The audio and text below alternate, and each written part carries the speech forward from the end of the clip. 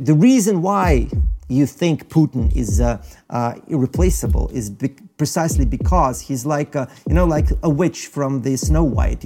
Who's the fairest of them all? Well, after you poison every Snow White in the country, you're the fairest of them all, and that's the logic of Putin.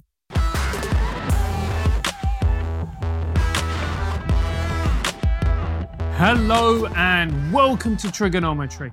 I'm Francis Foster. I'm Konstantin Kisin. And this is a show for you if you want honest conversations with fascinating people. A brilliant guest we have for you today, all the way from the motherland itself. He is a political activist, a campaigner, politician, Russia's most prominent libertarian, Mikhail Svetov. Welcome to Trigonometry. Thanks for having me. Hi, Konstantin. Hi. Yeah, there you go. Well, I mispronounced your name, or I pronounced it in the English way to start with after you spent 5 minutes training Francis to pronounce it correctly. But listen, welcome to the show. Before we get into the conversation, tell everybody a little bit about who you are. How are you where you are? Because you're not actually in Russia at the moment. What has been your journey through life that leads you to be sitting here talking to us?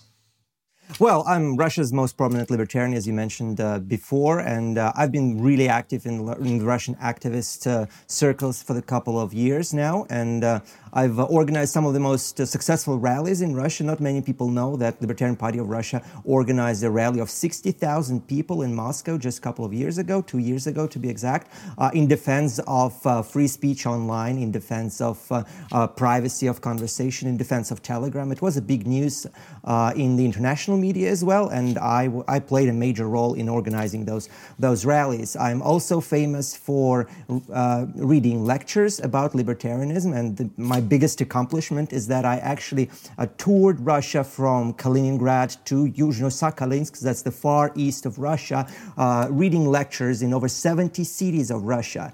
All of them were very successful, and that's my biggest accomplishment, something I'm most proud of, apart from lectures. And the other thing I'm really proud of is I organized a lecture by Hans Hermann Hoppe in Moscow. It was the biggest lecture read by a libertarian in the world. Over 1,600 people attended. It took place in the big concert hall. The recording is available on my YouTube channel, and nothing like this, at least as far as I know, has never been done anywhere else. I mean, 1,600 people listening to a lecture read by a philosopher and economist, that's something. So whenever people act surprised that Russia has a Libertarian Party, and it's been quite prominent for the last several years, I always act surprised in return because, we did things that seem impossible even in the US and seem ridiculous in Europe. So that's something I'm really proud of. Well, it's great to have you on, and I think we'll get into some of your work a little bit further on, but I think it's impossible to discuss anything about Russia, particularly for a Western audience, which is mostly who we have, without contextualizing it a little bit, because most people, I know this for a fact, in the West don't really understand what's happening. To be honest with you, I wouldn't even claim to necessarily know the ins and outs of what's going on. So can you give people, first of all, a broad perspective of where Russia is today? What has happened? Who is Vladimir Putin? How has he been in power for so long? All the electoral shenanigans that are going on and all of that. Can you just give people a big picture view before we get into everything else? Well, yeah, Russia is in a very difficult place right now. We just had elections 2 days ago, and they were fraught with falsifications, with ballot stuffing and things like that. And basically, United Russia, that's the Putin's party, claimed victory, even though they didn't gather enough votes to actually win properly. But there's nothing civil society can do, so there's no rallies because most of the activists has been jailed. The last 9 months were spent just jailing every single dissident in Russia. So the biggest story you probably heard about is the story of Alexei Navalny, who's been poisoned by Novichok last year. He survived. He found people who attacked him. He dared to come back to Russia, and he was apprehended and put to jail right in the airport when he boarded off the plane. So that's the situation we've been we've been struggling with in the past months. And I myself had to leave Russia because most of my team, like the people who made the successes that we'll be talking about today possible last year, 2 years ago, 3 years ago, most of them were dispersed. Some of them are under house arrest right now. Some of my closest allies are under house arrest. Most of my allies had to flee Russia. I left Russia myself as well, not because of the direct political prosecution, even though just 3 months ago I was in jail. 3 months ago I had another house search, my house searched again. So that's the kind of pressure we're living under. And Russia's been very, very difficult place to do any kind of political activism. And it's getting worse, unfortunately. It's interesting that you're saying it's getting worse, because hasn't Russia always had this history of, powerful leaders crushing down on, the individuals and, the people who live in Russia? Yeah, but we had this window of freedom 20 years from early 90s to, let's say, to the late noughties that felt freer than ever before. But now that Putin cracked back on the civil society, now it's getting really bad again. So Russia today is very different from Russia 2 years ago. As I mentioned, the kind of work I've been doing in Russia for the past years is impossible today. Like the biggest example, 2 years ago, I opened the first libertarian club in Russia called New Sincerity, and it felt like a good idea just 2 short years ago. But then the whole thing with Navalny happened, the poisoning, his survival, his return home, and his incarceration. And now it's something that's impossible to imagine. I had to close it down. Police raided several times. They forced us to close for several months, and it's impossible to hold a place of conversation anymore, even though a kind of conversation was possible just recently, even less than a year ago. It was still possible. Really, the things turned to the worst 9 months ago when Alexei Navalny came back to Russia. And why is that? Why is this sudden crackdown happening? Is it because Putin has felt that his power is being threatened, that he's not as strong as he used to be, therefore he needs to introduce more draconian measures? Well, he's as strong as he used to be. The reason why he's cracking down is because he saw example of Ukraine, he saw example of Belarus. I think that's what triggered him mostly. He saw that people flooded the streets, and he wanted to act in advance. He wanted to prevent that from happening. You're talking about the protests in those countries. I'm talking about the protests in Ukraine. I mean, Ukraine had a proper revolution. Belarus had an attempt at revolution, which failed thanks to the draconian measures of Lukashenko. You probably heard about it as well. So Putin wanted to act in advance. He wanted to not allow this kind of protests to happen, to shake his power. So he cracked down on any kind of person who dared to say something against the party. So he's a smart tactician. I think what people don't realize about Putin is that he's a very smart politician. He's bad for the Russian people. He's bad for the country, but he's very smart in the way he deals with power, and that's why he's been staying in power for over 20 years now. Mikhail, let me take you back to my earlier question because we didn't get a chance to get into it. Put your historian hat on for us. Let's go back to 1998. When you and I were both quite young still. Yeah. Explain to people the entire process since, because most people in the West don't know how Vladimir Putin came to power. They don't know how he managed to serve more terms than was originally allowed by the Constitution.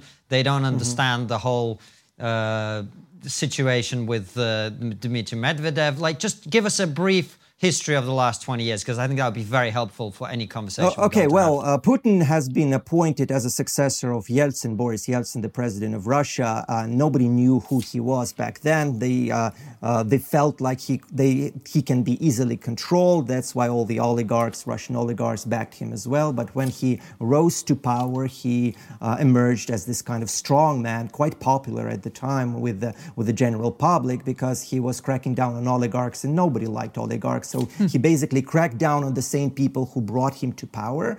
And that gave him a very great measure of support in his first 8 years when he was in power. Then he sort of surrendered the presidential post to Dmitry Medvedev, who was his closest ally. And at the time, everybody was talking about how Dmitry Medvedev can prove to be a liberal shift in the politics of Russia, how he was different from Putin's. But to me, it always felt ridiculous, because I remember the interviews that Putin gave in 1999, when he was first appointed as a prime minister back then, before he became president. One of the first interviews he gave, he was asked, are there people you trust, you can trust 100%, other people you can rely on? And he named one person whom nobody knew at the time, whose name country didn't learn for another 8 years, and that was Dmitry Medvedev. He said, that's the person I can rely on 100%. So when they made the switcheroo, when Medvedev became president, I was sure that,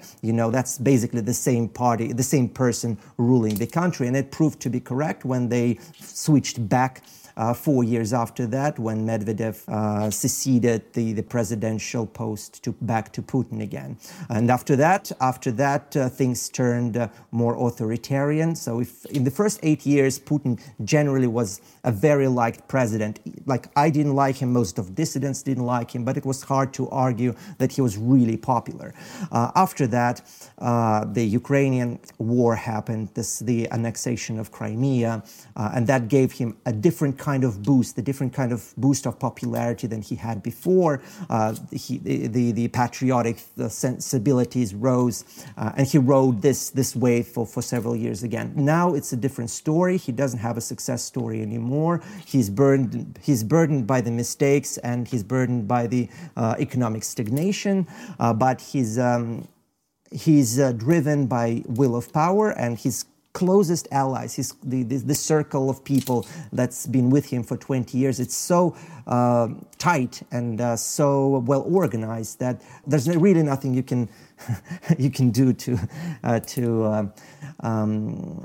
fight against it, unfortunately. So, and the last development was the whole thing with Alexei Navalny in Belarus. Alexei Navalny got poisoned. Belarus had attempted revolution, which gave Putin this historical sense that revolution is something he had to prevent in Russia, and that's what he's doing right now. And yeah. And would you say that he is a good leader, not in terms, obviously, of human rights, where Russia's human rights record is abysmal, but in the way that he runs the country, the way he runs it fiscally, etc.? You see, there's a difference between good leader and competent leader. He's a competent leader. I don't think he's a good leader. I think he's driving country to the ground, but he's been doing it very competently, and he didn't allow any kind of dissent during his 5 terms in power now. And why is it that he's been allowed to serve 5 terms if, as Konstantin alluded to, there was a set limit? Well, there is a limit on consecutive terms. So you can't stay president for 3 consecutive terms, only 2 consecutive terms. But if you make a switcheroo, the kind of switcheroo that he did with Dmitry Medvedev, then you're allowed an extra 2 consecutive terms. And then we had this referendum. Well, it wasn't really a referendum. It was a plebiscite where he asked people if it was all right for him to change the constitution to allow him to stay in power pretty much indefinitely. And that's happened last year, the big plebiscite. So now there is no limit whatsoever. And the one thing that we think of Putin in the West is that his ruthlessness, particularly when it comes to his enemies, and particularly when it comes to the use of poison. Why does he do that? Why, and particularly, why is it always poison? Because it works. I mean, the question you should ask yourself is, why shouldn't he do what he does? Because it allows him to reach the goals that he sets. So the ends justify the means. He deals in real politics, so he doesn't really have an ideological agenda. That's what people in the West don't really realize, I think. And he does whatever works. So the poison works, so why not use poison? It's less messy than hiring an assassin. It's less troublesome than dealing with people politically, and he's not as acute in public politics as he is in real politics. And real politics works. So whatever works, he's willing to do. But hang on, surely, if you look at the case of Alexander Litvinenko, which happened around 15 years ago, the Salisbury poisonings, I mean, that's been condemned by everybody around the world practically. Surely that isn't an effective tactic, is it? Doesn't that just alienate everybody? Well, of course it is an effective tactic. Okay, he's been condemned, but what did the West really do to Putin? I mean, there hasn't been really any meaningful sanctions. There hasn't been any meaningful backlash. When he annexed Crimea, all the West did is said, well, you shouldn't really do that. So he feels like he's been doing everything exactly the way it should have been done. I understand this will be a difficult question for you to answer, but let me ask you anyway. Liberal-minded people like you and I think of Russian background or who lived in Russia, I think we're in the minority, wouldn't you say? Isn't it fair to say that most people in Russia support what Vladimir Putin is doing? I mean, I would argue, and I've argued many times in the past, and, feel free to argue with me, which I think you will. Russia's never been a democracy. There's never been a single democratic transition of power, truly democratic transition of power in the entire history of our country, going back centuries and centuries and centuries. Isn't Vladimir Putin just one of those, Peter the Great, Ivan the Terrible, whatever, just a typical Russian leader, and Russian people love that? Well, he definitely likes to think of himself that way, but I think people never had a chance to actually develop this kind of tradition. So there is always a moment in time where, democracy emerges out of a free society. And Russia had the chance, if the leaders allowed that, this tradition could have emerged. We've seen the same thing happening in the Eastern Europe, for example, after the period of the Soviet occupation. They developed healthy democracies. In Russia, we were never allowed that. So I think it's an unfair question to ask. You asking if Putin is really, his means are justified, if he's really popular, because we don't know, really. There is no freedom of speech. There is no freedom of association. Any kind of political organization is being crushed once it reaches any kind of success. So the kind of institution that could have developed in the past 20 years, that could have become a backbone of a new free society, were crushed. So, of course, right now there is no alternative to Putin, but the only reason there is no alternative to Putin is because Putin did everything in his power to make it so. I think it's what all tyrants and all dictators do, really. They destroy any meaningful opposition, and they come to the public and say, well, look, there is nobody except me. And that's exactly what Putin did. So how popular do you think he actually is? Because you make a very good point. For example, Ceausescu, the Romanian dictator, he had a 93% approval rating the day before he was taken out and shot. Right. So he was obviously not that popular. But in dictatorships, I take your point, the popularity rating, according to polls, is kind of irrelevant. So how popular do you think he actually is in Russia? I think he was very popular throughout most of his time in power, but I think it changes right now. And the last election we had just 2 days ago showed that his party, United Russia, couldn't achieve the success that they were hoping for. So they had to use stuff ballots. They had to falsify the elections in order to secure the seats that they needed. And there's a really clear evidence that the last election was heavily falsified on both ends, on offline ballots, real-life ballots, and on the digital election front as well. We have this digital election system based on blockchain that's been used to actually swing the election in favor of United Russia.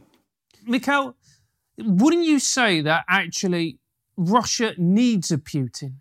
Because it's a country that is not particularly stable. It's large. And if you have a democracy, wouldn't that therefore mean that there'd be certain parts of it that want to become independent, and it would be fundamentally unstable as an entity? Well, I think people should be given a chance. There will never be an alternative to a dictator as long as there is a dictator in power. So we will never know what other options are. So we have this, he's an opposition leader. We call him that, Alexei Navalny, the man I mentioned earlier. And he managed to gather a serious support in Russia. He had chapters of his organization in every major city in Russia. He ran for mayor of Moscow and almost won several years ago. And he hasn't been allowed to participate in elections ever since. So the reason why you think Putin is irreplaceable is precisely because he's like like a witch from the Snow White. Who's the fairest of them all? Well, after you poison every Snow White in the country, you're the fairest of them all, and that's the logic of Putin. And has his reign been undermined? Is coronavirus playing a big factor in this? Go for it. Yeah, well, I think the whole thing with coronavirus is just, it's been so depressing, not just in Russia, but in the entire world as well. In Russia, it's being used exactly the same way it's been used in the US and in Australia right now. And basically, every time it's convenient, you crack down, you say that there's a quarantine, you have to stay home. There is this whole criminal case against activists right now who are basically being framed for spreading the coronavirus by means of organizing a political rally. So it is being used for political means whenever it's convenient, but whenever there is a big prestigious event like the European football match that took place in St. Petersburg a couple of months ago, all the quarantine measures are being lifted whenever there is an election, and that was very, very funny as well. We had elections that I mentioned 2 days ago, and all the quarantine measures were lifted, and once they were over, the government came in and said, well, you can't have rallies, you can't oppose the election results because we have coronavirus, and actually we're bringing back QR codes as well. So it is being used by a tyrannical government to reach its political means. Yeah. And Mikhail, the other thing that people in the West often associate with Russia without really understanding the full meaning is people describe Russia as a kleptocracy, which I know is another thing, one of the things that you would be concerned about as an opposition activist. Can you explain to people in a kind of broad brush detail what that actually means? Because I think, again, in my experience, people in the West have absolutely no idea what we're talking about. Well, kleptocracy basically is when you have the ruling class and the Putin and his closest associate dealing with using the government budget as their own piggy bank. And that's what they've been doing for the past 20 years. Every single friend of Putin's became extremely rich in the past 20 years. And the kind of crippled down economy that they usually took in the West, it works in the nepotism kind of way in Russia. If you know someone who knows Putin, you will be well off. If you manage to suck to the government, you'll be well off. But there's no really a fair economy. There's no really market economy anymore because everything relies on if you have connections, then you can do business. If you don't have connections, like Pavel Durov, for example, he was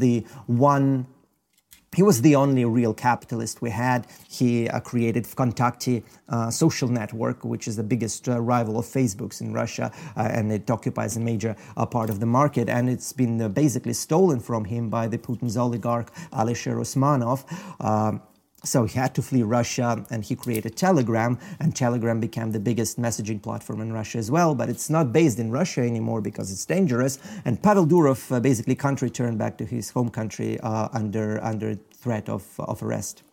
So basically, whatever Putin's cronies want, they take, and there's no repercussion because there's no fair trial, there's no justice system. Everything is corrupt, and everything is for grabs if you're in power. And Mikhail, when I was in China, there was a very sort of similar system in many ways. However, for the average Chinese person, if you don't get involved in politics, if you don't question authority, if you just want to go about and live your life, life is actually not bad. In fact, it's pretty good. Is that the same in Russia?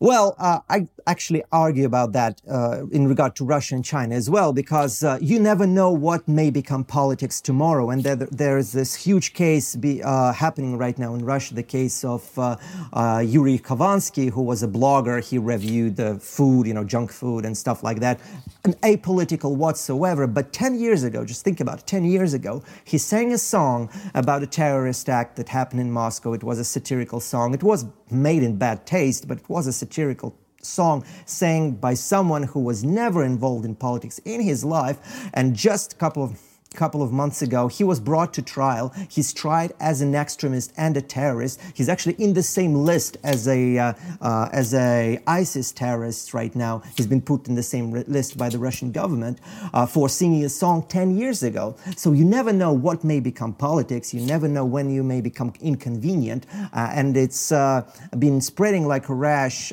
in the past months, because once the thing with repressive machine is that once you get rid of real enemies, or at least some people you perceive as real enemies, you still need someone to oppress, because you need to prove your worth to the government, to the people that are paying you money, to the people that decide that you are still useful. So you have to invent enemies. And once the real political activists are out of the picture, they start to prosecute innocent people. And that's what happened to Yuri Kavansky, my good friend Maria Matuzna. She's been in the Western news as well. She was in the list of extremists and terrorists as well for sending a meme in her private message to a friend when she was living in a tiny city in Russia. So she was not a political activist back then. She is now, because of the story she went through. But she was not a political activist back then, and still she was tried as a terrorist simply for sending a meme. And there's stories like this happening all the time. The biggest one out of three is the case of Ruslan Sokolovsky, who was a blogger as well. He recorded a video catching Pokemons, playing Pokemon Go inside a church. And for posting that video, he's been put in the list of terrorists and extremists, the same kind of list where people who actually bomb and kill people are being put in. And it took us over a year to help him get out of trouble. So no, it's not enough. It's not good enough if you're not interested in politics, because politics will get interested in you. And when it happens, there's nobody left to help you.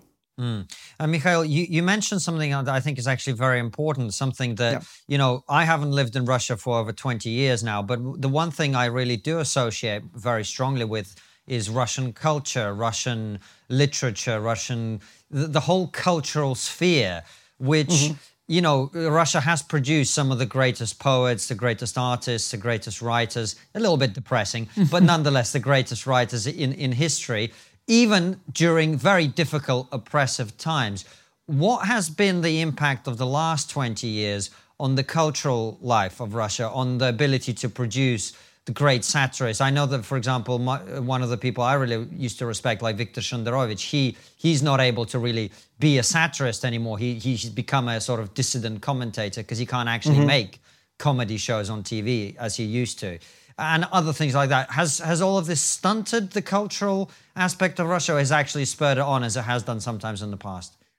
No, it stunted the Russian culture as well, and it ceased to be international. Like the kind of authors you're referring to, the Dostoevsky and Tolstoys, they were all in the past. And the Soviet era, during the Soviet times, we have this saying that the Stalin, he took Russia with great Russian literature and left Russia with the literary societies. And it sounds better in Russian anyway. It does, it does. But the point is that we don't have strong culture anymore, because culture needs freedom. And the much better example, to be honest, is what happens in China. I've always been fascinated that China managed to become this economic juggernaut. They have these factories and they import pretty much all the consumer goods to the world. But there hasn't been a single decent movie coming out of China in 20 years. There hasn't been a single good song coming out of China in 20 years. Sure, they produce local culture, but there hasn't been any cultural success, international cultural success coming out of a country of almost 2 billion people. And they haven't had Japan, a Gangnam Style. Yeah, well, Gangnam Song is Korean, that's the point I'm making. Korea, they have K-pop and they have the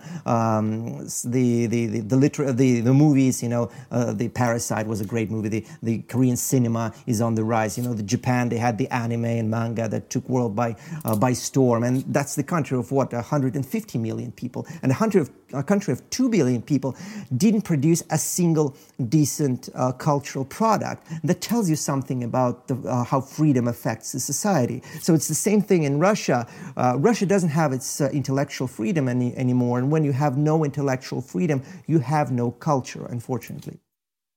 That's such a good point about freedom. And Mikhail, one of the things I wanted to ask you, and I think a lot of our audience would be curious to know, I know people often are interested in my opinion about things as an outsider, but you are sort of much fresher off the boat, if you like, in terms of leaving Russia much more recently. What do you see in the West as an outsider in terms of, I think a lot of people in Russia would look at the West often as a place where there's a lot of freedom. Maybe some people would not in Russia would think there's too much freedom, but nonetheless, what do you notice as a person who's been forced to be in different parts of the world? You've been to all over the place, New Zealand, Brazil, etc. What do you see as an outsider?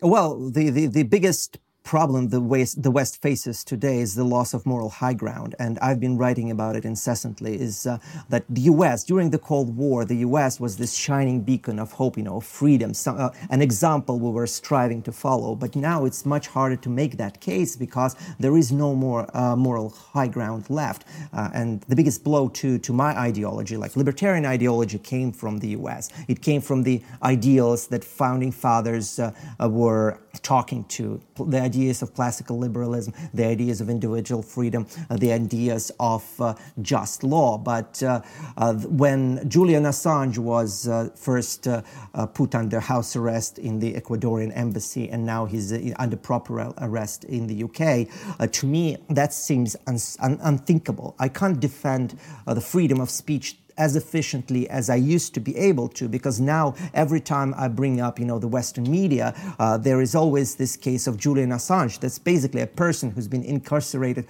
for doing editorial work. He was working as a journalist. He never had access to secret documents. He never had access to government secrets. So why is he in jail? Nobody can. There is no good explanation. The other big blow was, of course, what happened to Edward Snowden. And again, there's much better case that can be made against Edward Snowden, that he actually did commit a government crime. It was for the good. He was a whistleblower, but there was an actual crime taking place. But I was fascinated that the only country that Edward Snowden found refuge in was Putin's Russia. That tells you something. He couldn't go to Merkel's Germany. He couldn't go to France.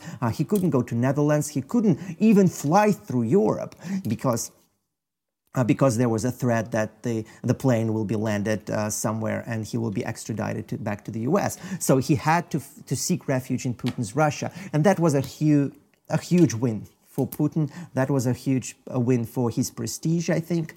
And I think that's something the West should really reflect on, because the loss of moral high ground has been this red thread that's been going through Western politics in the last 10 to 15 years. And it's getting worse day by day. And I understand that this whole justification of, a noble lie, we have to do that to prevent a catastrophe from happening. But that's what brings about a catastrophe, like what happened during the elections of 2020 in the U.S. It divided the country. It was. Let me rephrase myself. So politics became global, right? So whenever something happens in the U.S., whenever something happens in the United Kingdom or in Europe, it's being interpreted by the government and by the governments and by the civil societies of other countries, and in Russia as well. And when we saw what happened during the 2020, when Donald Trump was banned from all social media, just think what kind of message it sent to Vladimir Putin. Hey, here's this platform, Twitter, Facebook, Google, whatever, YouTube, that claims to be a platform of free speech, yet they banned the most powerful person in the world who was to become the biggest opposition leader in the U.S. because it's politically convenient. So they're not protecting freedom of speech anymore. They're using it to sway elections. They're using it to silence the dissent. I will do the same in Russia, because not just because they're doing the same, but because them controlling who gets to say what on Twitter is direct threat to Russian politics within Russian society, because everyone in Russia uses Twitter as well. And just think what it means in terms of election. Just think what it means in terms of Google was to ban someone from United Russia from its feed. It can sway elections in Russia, and that sort of drives his distrust to the West. And it drives distrust of the civil society as well, because we see these things happening in the West, and now we doubt if it actually can be better. So the biggest weapon the U.S. had during the Cold War was its moral high ground, was its respect for values, even if when it was inconvenient. But now that it lost that, it's really hard to distinguish between Putin and Biden, for example, because there are nuances and there's no moral equivalency yet, but it's looking much grayer. And the distinction is much less pronounced than it used to be just 10 years ago. Hey Konstantin, do you love trigonometry? Of course. Incredible interviews, hilarious live streams, hard-hitting satire, plus my handsome jawline. Whatever takes away from your hairline. But if you do love trigonometry and you want to support us, there's only one place to do that, and that's on Locals. Yes, Locals is a brilliant platform that has been incredibly supportive to our show and other problematic creators. The great thing about Locals is that it's a community for people who love trigonometry. That's right, it's a place for you to hang out with like-minded people, share thoughts, memes, and discuss the show. You can enjoy it for free, but it also gives you the option of supporting us for as little as $7 a month. And if you want to give more, you can. We have incredible rewards for our higher tier supporters as well. We've got everything from mugs, monthly group calls, and one-on-two chats with me and KK. Get in. Join our community by hitting the link in the description and the pinned comment below. See you there, guys. Isn't it also as well, Mikhail, is that at one point you saw America as a unified country, whereas you look at America now, it seems to be a country at war with itself. Oh yeah, but it's America's problem. So America always had dissent within its borders, and I think it's quite normal for a democracy, for a liberal democracy, to disagree with each other. But what I think is not normal is having the kind of Putin-esque censorship that's taking place in social media. And I know there is this fig leaf of explanation that, it's a private property, so they can ban whomever they want. But we saw the leaks from the White House that, the White House actually helps Facebook and helps Twitter to create whitelists of people who it will not ban. We saw the conversation that the tech oligarchs had with the Democratic administration just before the election. So it all raises red flags, and I think this is a much bigger story. I agree with you. But to summarize what you said, and I think I really want people to get the point that you're making, which is when we in the West fail to live up to our stated goals and ideals, not only are we undermining our own society, we are giving power to dictators and tyrants around the world because they can point at the West and go, well, look, they're not doing freedom. Why would we?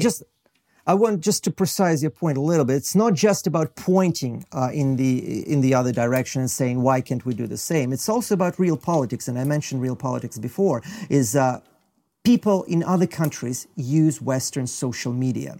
And when Western social media is being censored in favor of a political party or a political force in the US, it triggers every single other country to defend itself, because it feels like the same kind of private censorship, call it what you will be used in local elections as well to sway the elections in favor of a different country, of a country that controls Facebook or Twitter or YouTube or Google or whatever. So in terms of real politics, it's a much graver situation. So it's not just ideology, it's not just moral high ground.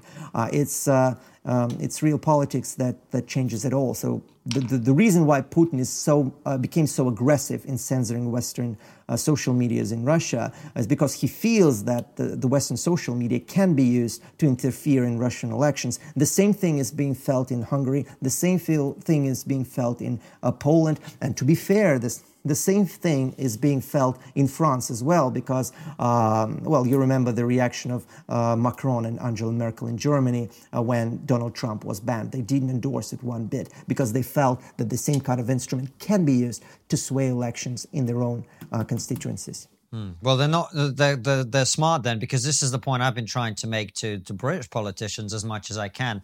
You got to understand, these people are going to have the power to decide whether you get re-elected or not if you allow this to continue, and not enough people, I think, grasp that.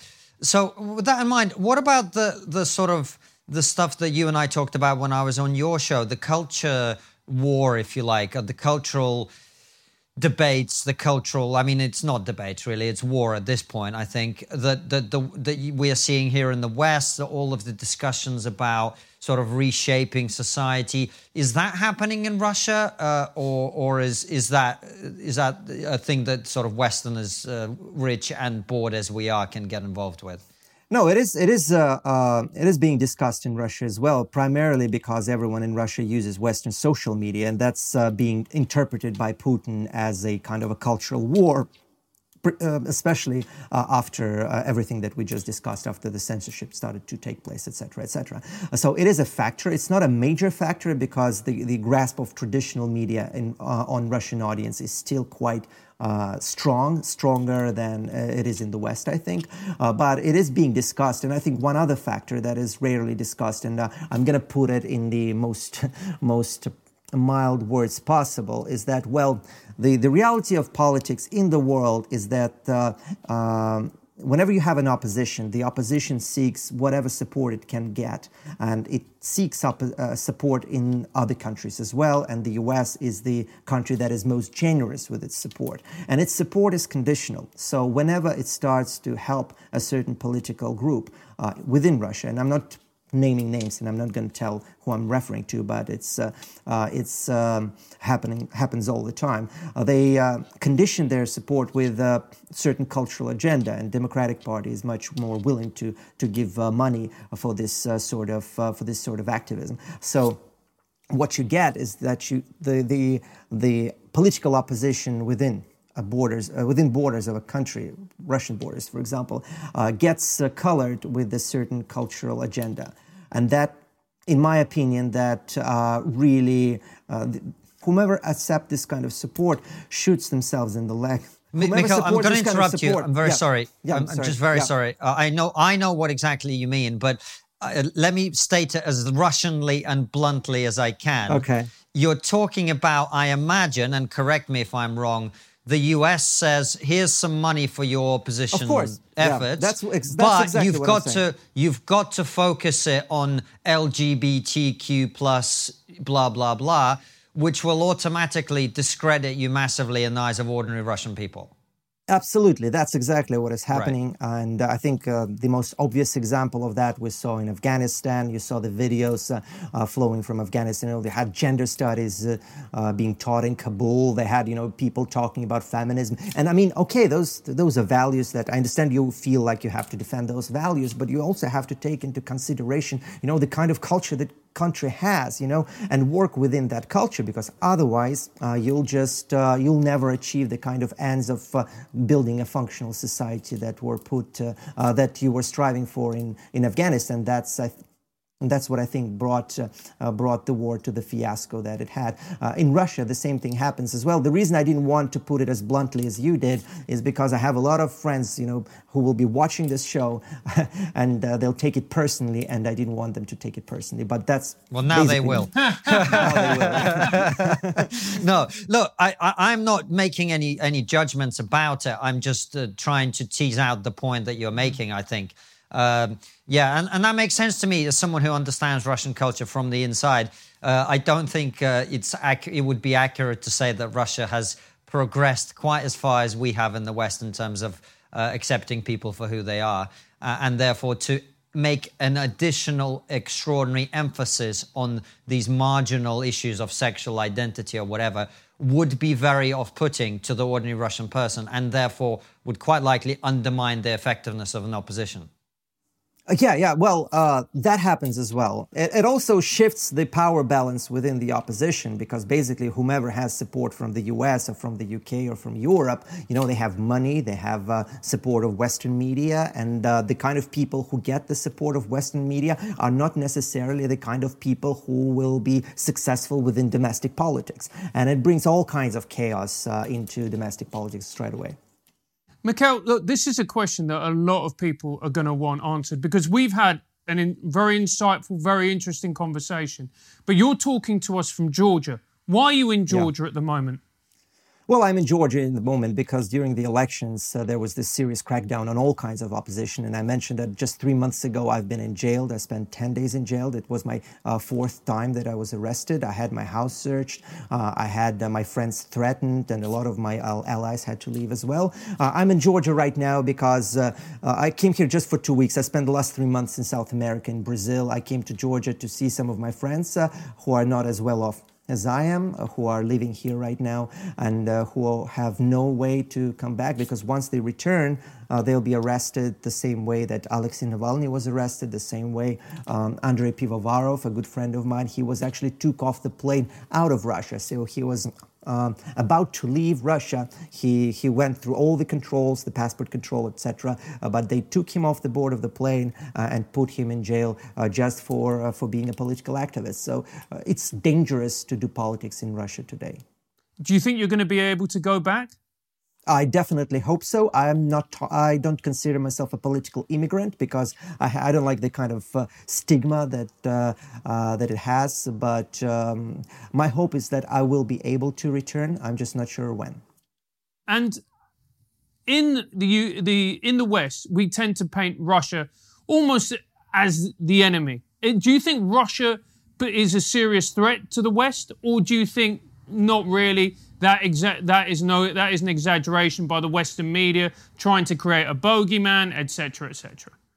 I think Russia is the most convenient boogeyman possible because it's incapable of really posing any kind of serious threat. Just look at the GDP that Russia has. Look at the state of economy. Look at its it has a decent defense budget, but still, it's a local empire. It's not a global empire like it used to be during the Soviet era.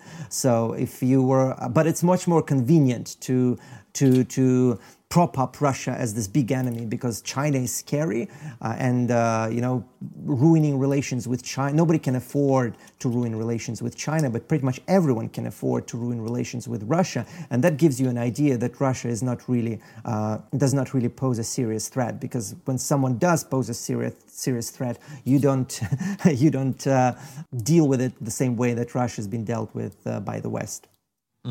Well, the last time the Soviet Union posed a genuinely serious threat that we had to, the West had to react to was the Cuban Missile Crisis, when, America pulled out all the stops to prevent Russia from having its nuclear missiles right on its border. And I guess what you're saying is the passive response to the poisonings of people in Western countries, the invasion of Ukraine, et cetera, shows you that the West isn't really that bothered about what Russia is doing because it's kind of local affairs. They killed off a few Russian guys in London, whatever. Who gives a shit, really? Yeah, exactly that. So Russia does its thing, and it can poison a politician in London if it really wants to, but it will be a Russian politician. It doesn't have a real sway in European election, and the whole Russiagate that happened in the US just felt so ridiculous. Watching from Russia, nobody could have done a better PR campaign for Putin than the Democratic Party did, because they basically created this kind of, demigod, who rules the American elections, who rules the European elections, who has his hand pretty much in every single crisis in the world. And that's, Putin has been flattered by this kind of coverage. And it did a lot to raise his prestige within Russia, because if you remember in the 90s, it was a decade of humiliation. A lot of Russians felt that Russia's been humiliated by the term of Boris Yeltsin, and when Putin came back, he said, "Well, from now on, Russia will be respected." And the kind of Russiagate stories and the propping up Putin as a boogeyman, as a world-wide boogeyman, is actually, it feels like respect when you live in Russia. It feels like, well, now they are afraid, and if they're afraid, they respect us. So I think it did more harm than good in terms of creating a functional political system in Russia, because a lot of people, every time there's another Russiagate happening in the US, a lot of people see it as a sign of strength of Putin's regime. It's very interesting that you say that because, we've been fed this lie again and again. The reason Trump came to power was because of the Russians. The reason Brexit happened was because of the Russians. I mean, you tried to get Jeremy Corbyn elected. Don't you fucking start. Don't start with that shit. We did not try to get Jeremy Corbyn elected. Even we are not that stupid. But if the Russians aren't the real threat to Western democracy, you intimated that it's actually China. Is that fair, or have I put words in your mouth, Mikhail? Well, I just look at the scale of the country. I'm not saying that China is the enemy. What I'm saying is that if you're looking for an enemy, China is a much better candidate for this role because of the scale of its economy, because of its population, because of its ambitions. Look at what happened to Hong Kong. And by the way, if we're talking about the prestige of the West, it's humiliating to see the Secretary of State Anthony Blinken, deleting the tweet that the U.S. will stand with the people of Hong Kong. It hasn't been forced. Why would you delete it? At least have guts to stand by the words, even if you're not going to do something. So if you're looking for an enemy, China is a much better candidate because it has means to do harm. Russia has no means. So why would you even pay attention to it? Mikhail, we're coming to the end of our time. I know we've got our final question as usual, but I actually feel like, is there something about Russia we should have discussed that we haven't so far today?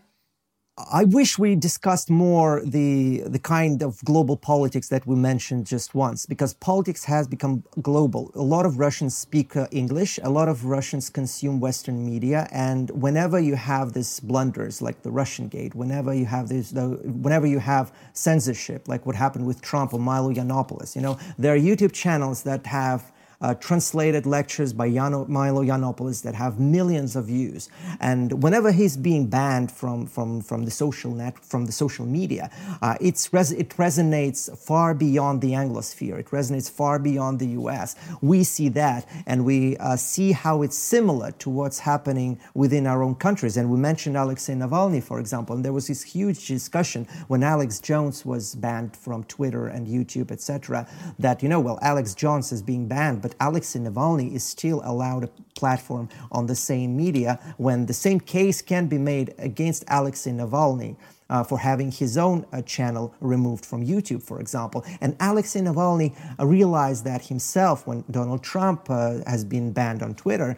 He wrote an article basically saying that's an unacceptable act of censorship because he understood that the same logic can be applied to any kind of dissident, to any kind of opposition leader in other countries as well. So global politics is the reality, and you have to think twice when you do something locally, because especially in the Anglosphere, because everyone speaks English nowadays, it's going to resonate far beyond what you think is possible. The same applies for Brexit. You feel like Brexit is the local story that doesn't affect anyone except the Brits. But the truth is, when we were looking at the referendum and the attempts to rerun the referendum, the whole world's been following that. The whole world's been following the Trump re-election. The whole world read about Hunter Biden's laptop. And the whole world saw that the same articles that got you banned on Twitter just a year ago are being reprinted by Politico today, for example, by saying, hey, there's been some truth to that. Let's look into it. Now that the elections are gone, it's safe to discuss it. The same has happened with the coronavirus, but we're not going to get into that. So the biggest point I'd like to make is that politics is global, especially in the Anglosphere. Whatever happens in your district, we're discussing in Russia, we're discussing politics of Florida today, of California, because the cultural victory that the United States and United Kingdom achieved in the past 100 years has also made you a target, have made your domestic politics a target of international attention. And that should leave an imprint on how you deal with it, I think. And what do you think is going to be the future for Russia moving forward? I think it's grim. I don't see any kind of solution to the kind of situation that Putin created today. I think the only choices are either through a proper junta or through a revolution. I don't see any other ways forward. I may be wrong, but that's how it seems right now. Well, on that happy note, Mikhail, thank you so much for coming on the show. It's been a real pleasure, and I think a very valuable perspective, actually, not only on Russia, but also on the West and how we ought to be thinking about some of the decisions that we make and some of the conversations that we have. So I know that our audience will have really appreciated it. We both certainly do. And with that in mind, before we ask you a couple of very special questions from our fans on locals, our last question is always the same. What is the one thing we're not talking about that we really should be? I think I already answered that, is that politics is global today, especially politics in the Anglosphere. We should talk about it more. And we should talk about the loss of moral high ground by the West. It makes the world a worse place. Whatever issues you think you're solving by losing the moral high ground, you're not solving it, you're making it much, much worse. Without the West as an example, it's much harder for people like myself to fight for freedom in countries like Russia, and I'm sure as hell that it's the same in China, it's the same in India, it's the same in Africa, etc., etc. So we need an example, and the lack of example will bring the whole world to a much darker place than it is now. Mikhail, thank you so much for coming on the show. If people want to find you online, what is the best way to do that? Well, I have a Twitter, it's Svetov, but it's in Russian, and I have a YouTube channel that actually has some English language videos. I had a conversation with Hans Hermann Hoppe, a very prominent libertarian. I had a conversation with director of FEE, Lawrence Reed, and other prominent libertarians. So you can watch that. It just has Russian subtitles, but it's in English. Mikhail, thank you so much for coming on, and thank you all for watching and listening at home. We really appreciate you spending this time with us. We will see you very soon with another brilliant interview like this one or Raw Show. All of them go out at 7 p.m. UK time, which is 2 p.m. Eastern. And if you want to listen to Trigonometry on the go, you can always download it as a podcast. Thank you very much, guys, and see you soon. We hope you've enjoyed this incredible interview. Remember to subscribe and hit the bell button so that you never miss another fantastic episode. And if you believe that the work we do here at Trigonometry is important, support us by joining our locals community using the link below. Before you go, consider joining our exclusive member feed. As a member, you'll get ad-free and extended interviews. Click the membership link in the podcast description or find the exclusive episodes link on your podcast listening app to join us.